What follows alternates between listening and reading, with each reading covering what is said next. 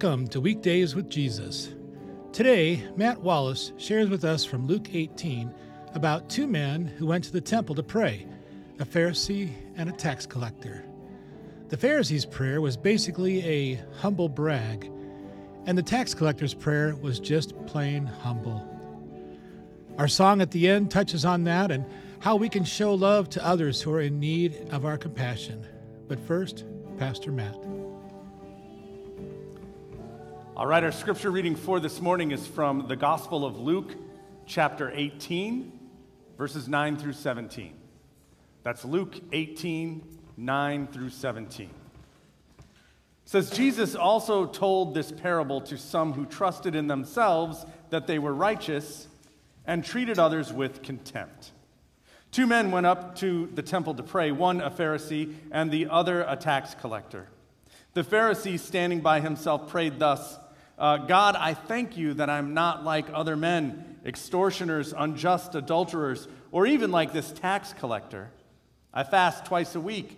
I give tithes of all that I get. But the tax collector, standing far off, would not even lift up his eyes to heaven, but beat his breast, saying, God, be merciful to me, a sinner. I tell you, this man went down to his house justified rather than the other. For everyone who exalts himself will be humbled, but the one who humbles himself will be exalted. Now they were bringing even infants to him that he might touch them. And when the disciples saw it, they rebuked them. But Jesus called them to him, saying, Let the children come to me, and do not hinder them, for to such belongs the kingdom of God. Truly I say to you, whoever does not receive the kingdom of God like a child shall not enter it. This is the word of the Lord. All right, my opening question for you guys this morning is this one, and I'll unpack it for you a little bit. But the actual question is this. What's a situation or example of when you tried to put yourself first, or you tried to put yourself forward, and it backfired?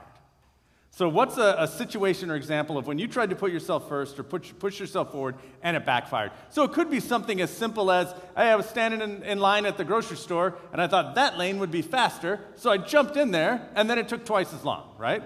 Or it could be something like, I really fought hard to be made the lead on a project or an assignment, and they gave it to me, and then I failed at it miserably, right? So it could be, any kind of situation like that, something when you tried to put yourself first and it backfired. Again, if you're worshiping at home, you can jump on the live chat. Pastor Chris, our online pastor today, is over there, or you can text your answer to 407-842-8884. What's the situation or example of when you tried to put yourself first and it backfired?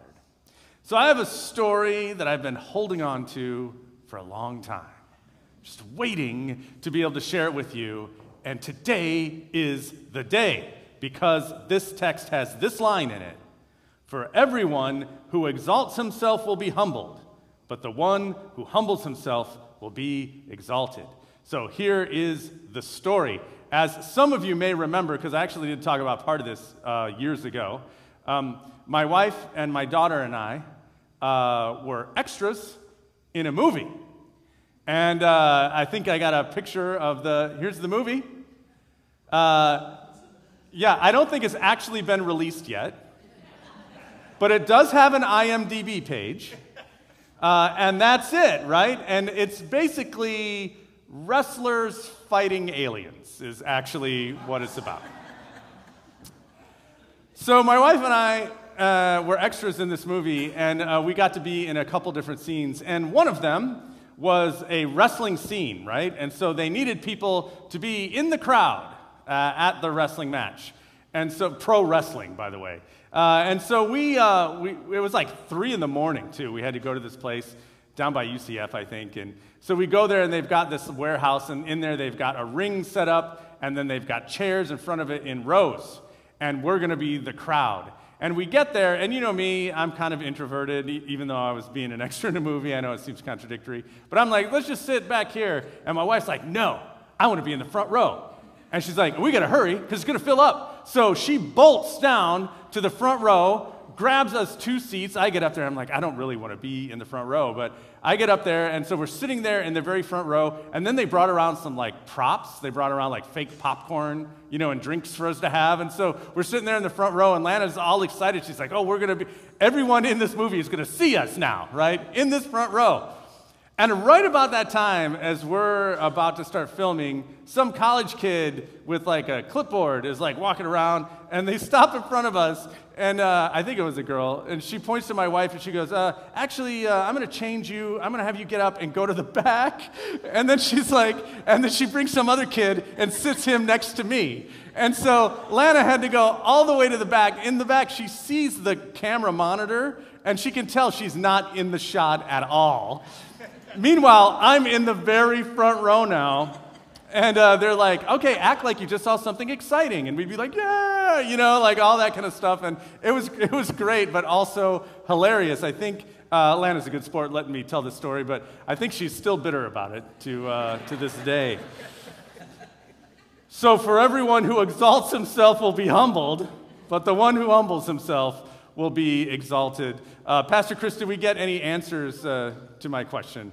It's kind of a tough question today, so. Check. Yeah, okay, so let's just go live to the source. Lana, still bitter? Yes. She said yes, over those of you.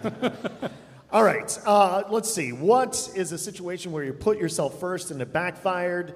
We got a few answers here. Jim said, yes, every time I change lanes on traffic in I-4. That is a good one. Yeah, that is true. That happens almost every time without fail, Owen says after he gets done with lunch at high school and he tries to leave the cafeteria, he immediately gets shoved out of the way. Alex said, I tried to distract my daughter while playing a board game. I got confused with trying to confuse her, and she ended up crushing me. That'll happen. I will just share this very quick story. When I was in like 3rd or 4th grade, and I went to see my aunt play a softball game. Right next door, there was a little field where kids my age were playing softball. None of them knew me. I went over there, and they said, are you very good at softball? And I said, yes, I can knock it over the fence, knowing I couldn't. They picked me first. I went up to hit. I proceeded to strike out at slow-pitch softball. They all laughed at me. I went back to my family. They said, you don't want to play? No, I'm good. Yeah, sweet. Yeah. That's never happened to me, Chris. Yeah. I know. So in today's text, we have what appear to be kind of 2 different stories, this parable about the Pharisee and the tax collector, and then an actual story of children being brought to Jesus. But honestly, they're both kind of about the same thing. Really, they both kind of are about the same dichotomy. And kind of like last week, we're told in the text up front kind of what the point is we're supposed to take from this. In verse 9, it says, Jesus told this parable to some who trusted in themselves that they were righteous and treated others with contempt.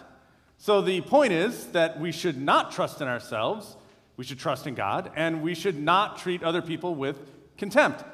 That's the lesson, right? And so both of these stories speak to that. Both of them kind of have this idea of pride versus humility, or being looked up to versus being looked down upon, or being viewed as important versus being viewed as unimportant, or, of course, relying on oneself versus relying on and trusting in God. And so we have these kind of 2 stories with 2 kind of, I don't like to use the word bad guy, but I will, like the 2 bad guys, one in each story. And so the bad guy in the first story in the parable is the Pharisee. And here's what it says about the Pharisee in verse 11. The Pharisee, standing by himself, prayed thus, God, I thank you that I am not like other men, extortioners, unjust, adulterers, or even like this tax collector. I fast twice a week. I give tithes of all that I get. This made me think of something. So the kids, as they say, have a term. It's called a humble brag. Have you heard that expression before, a humble brag? I already knew what it was, but I looked up the actual definition of it. Here's what a humble brag is. An ostensibly modest or self-deprecating statement whose actual purpose is to draw attention to something of which one is proud. And I think that's exactly what the Pharisee is doing. His whole prayer is a humble brag. It's humble because he's giving thanks to God, right? So that seems humble. He's thank you, God, for blessing me. But it's all then he does is list stuff that he's extremely proud of, that he thinks makes him so great. He's thanking God, but really it's just an opportunity for him to brag. And so he comes across as overly proud and definitely self-righteous. His prayer isn't even genuine. It's not even a real prayer. So that's the first kind of bad guy, the Pharisee. The second is actually the disciples. It says this in verse 15, "Now they were bringing even infants to Jesus that he might touch them. And when the disciples saw it, they rebuked them." So here you have the disciples. Now granted, we're not told exactly what they were thinking. We're just told what they did. But we can draw some things even from that. Maybe they just truly didn't want to bother Jesus. But clearly, there's the idea that they didn't think the children were worthy of going before Jesus. They didn't think they were worth his time. And in fact, if you add in the fact that they obviously felt comfortable going to Jesus, they didn't have any problem taking up Jesus' time or bothering Jesus. So clearly, they viewed themselves as worthy to go before Jesus, but not the children. So it's still that idea of, I am better than them, right? The same kind of attitude we see in the Pharisee. That story, too, is making the same point, or at least a very, very similar point. Before we go on, I want to ask my second question. This one a little more positive, right? When was the last time you let someone go ahead of you, where you didn't put yourself first? You stood back. Let someone else go ahead of you. When was the last time you did that, and why did you do it? Maybe you just let someone in line in front of you, or maybe you helped somebody in some way or did something kind for someone. When was the last time you let someone go ahead of you in some way, and why did you do it?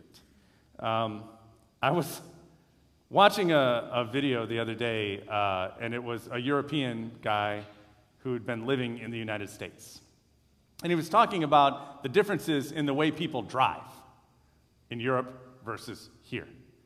And one of the things that he was shocked by was in Europe, they have this thing they do called the zipper merge, which means that when two lanes are converging, like one is shutting down, it's merging into one, everyone just stays in their own lane, and as they get to the merge point, they take turns. One person going, then the next, and then the next, right? Like a zipper coming together. And traffic engineers will tell you this is by far the best way to do it. It's actually faster for everyone to do it that way. But here in the United States, we don't do that. No, no, no. What do? Well, most of us get into the lane that's going to be the last lane early and then sit there and wait. And it takes twice, if not more, longer than if we just stayed in the other lane. And it takes forever, and we hate it. And so then, by the time we get to the merge point, there'll be always that one guy that was like, nope, they just drove right around, and then we're like, I'm not letting you in. You didn't wait here like I did. Which is why we don't do that in the first place, because we're afraid no one will let us in. We don't always like to let people go ahead of us. But sometimes we do. Sometimes we do the right thing. Pastor Chris, what are some of those times? We have a, Sarah says, please make the zipper merge thing happen here. Yeah. And, Julie and Liam always let people go ahead in Publix, crying baby, elderly, people with 5 items. Yes, a lot of people have responded that in the grocery store. Last night at dinner, we had company. I wanted seconds, but I let them have thirds instead. Please don't give my name. Okay, that's good. I won't, but remember your tithe today. Okay, yeah, I'm kidding. Kyle reminds us, Talladega Nights says, if you ain't first, you're last, yee-haw. And a lot of people are saying at Walmart, at Publix, things like that. I do have a story where this weekend I did a retreat with the seniors from HCLA. We went to Daytona. And we stayed at a place that was obviously a timeshare for older people. And it had a tiki bar right there. And so I had a couple of the kids, and we were going inside to the lobby, and some of the, there were two older ladies, and they had been tikiing way too long. And they were sitting, and they were laughing so hard that their hands were on their knees. And anywho, I said, why don't we let them go ahead of us? And the kids are like, okay. The ladies got inside the elevator and then proceeded to tap every floor of the elevator up to 12.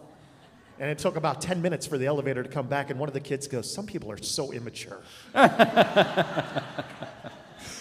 Yeah, and I love that story because that also does a good job of illustrating why we're often so afraid to let people go ahead of us, right? We're afraid that in some way it is negatively going to impact us. And so a lot of times we have this attitude in ourselves that we don't like to let people go ahead of us. We don't like to give way for other people. We'd much rather be first, right? We'd much rather put ourselves forward. If you ain't first, you're last. Now, that's a line from a comedy movie, but a lot of people actually think that is true. Why do we feel that way? I mean, sometimes it's just we're competitive, you know? But I think a lot of times the reason is kind of fear-based. And it's one of two things. Either we're afraid that we won't get what we need, right, or what we want. So, you know, his elevator example is a good one. Like, no, we need to take this first elevator because we might not get another one, or it'll take really long, or whatever, we'll end up waiting, right? And so it's difficult to make that leap of going, no, you go first, knowing something like that might happen.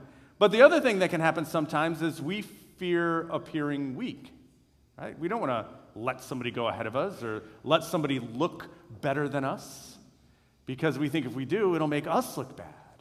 And we're afraid of that. And this is even more of a problem. You know, it's one thing out in life, but when we start to do this in our relationship with God, right? When we start to put ourselves first in our relationship with God.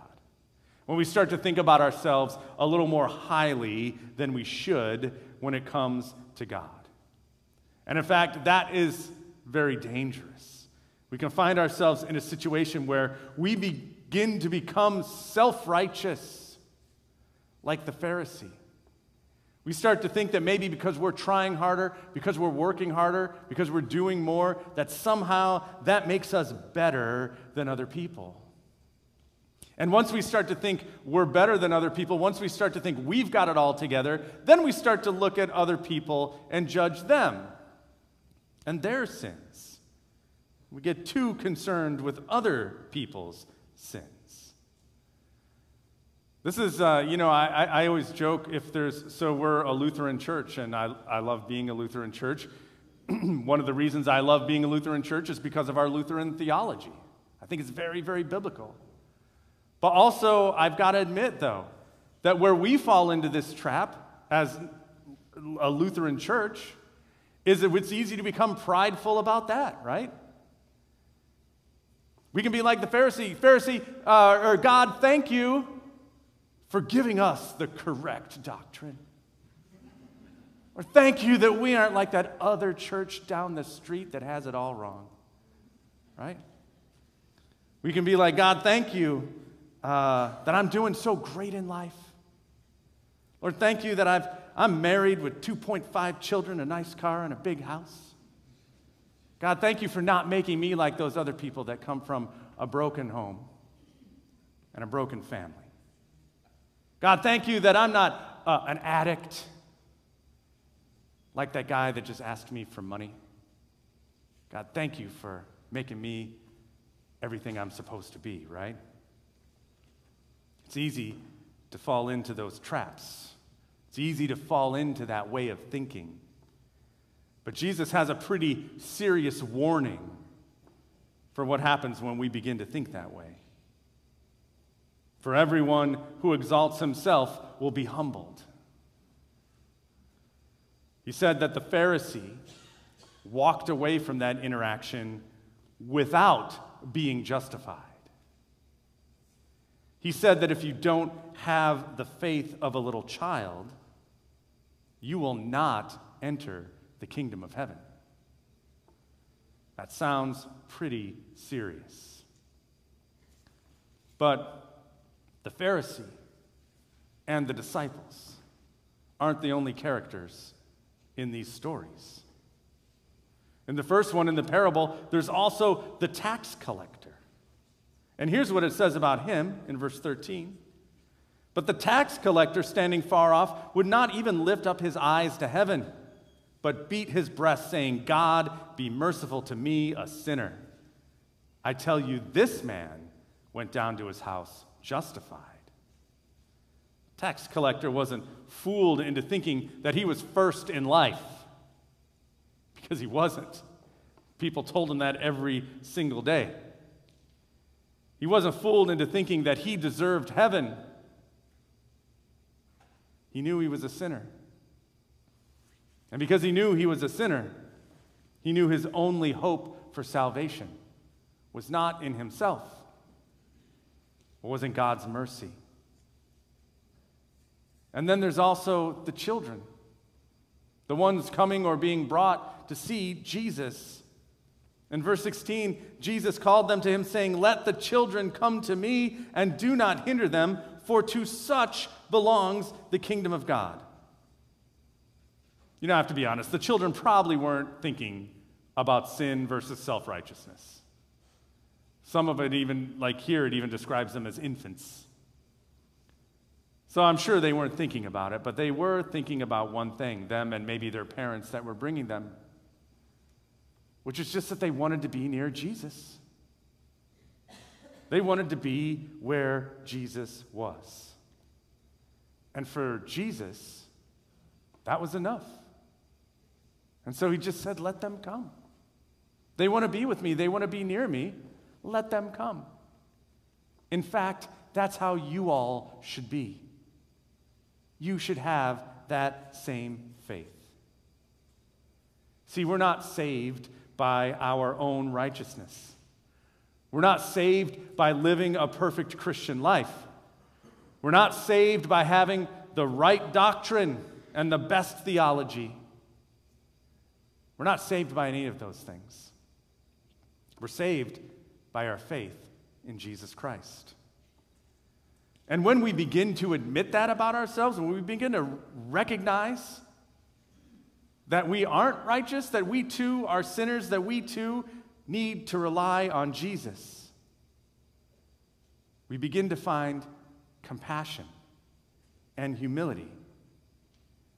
It's a realization that we're actually not better than anyone else, and that therefore we should have compassion and mercy on them the same way Jesus has had compassion and mercy on us. And so we no longer have to fight and claw our way to the top. We no longer have to put ourselves first. We no longer have to exalt ourselves. Instead, we can let others go ahead because we know our place is already secure. And in his name, amen.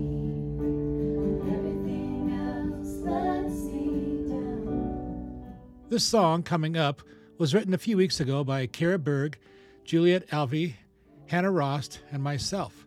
The theme is asking God to hold on to us when everything else lets us down.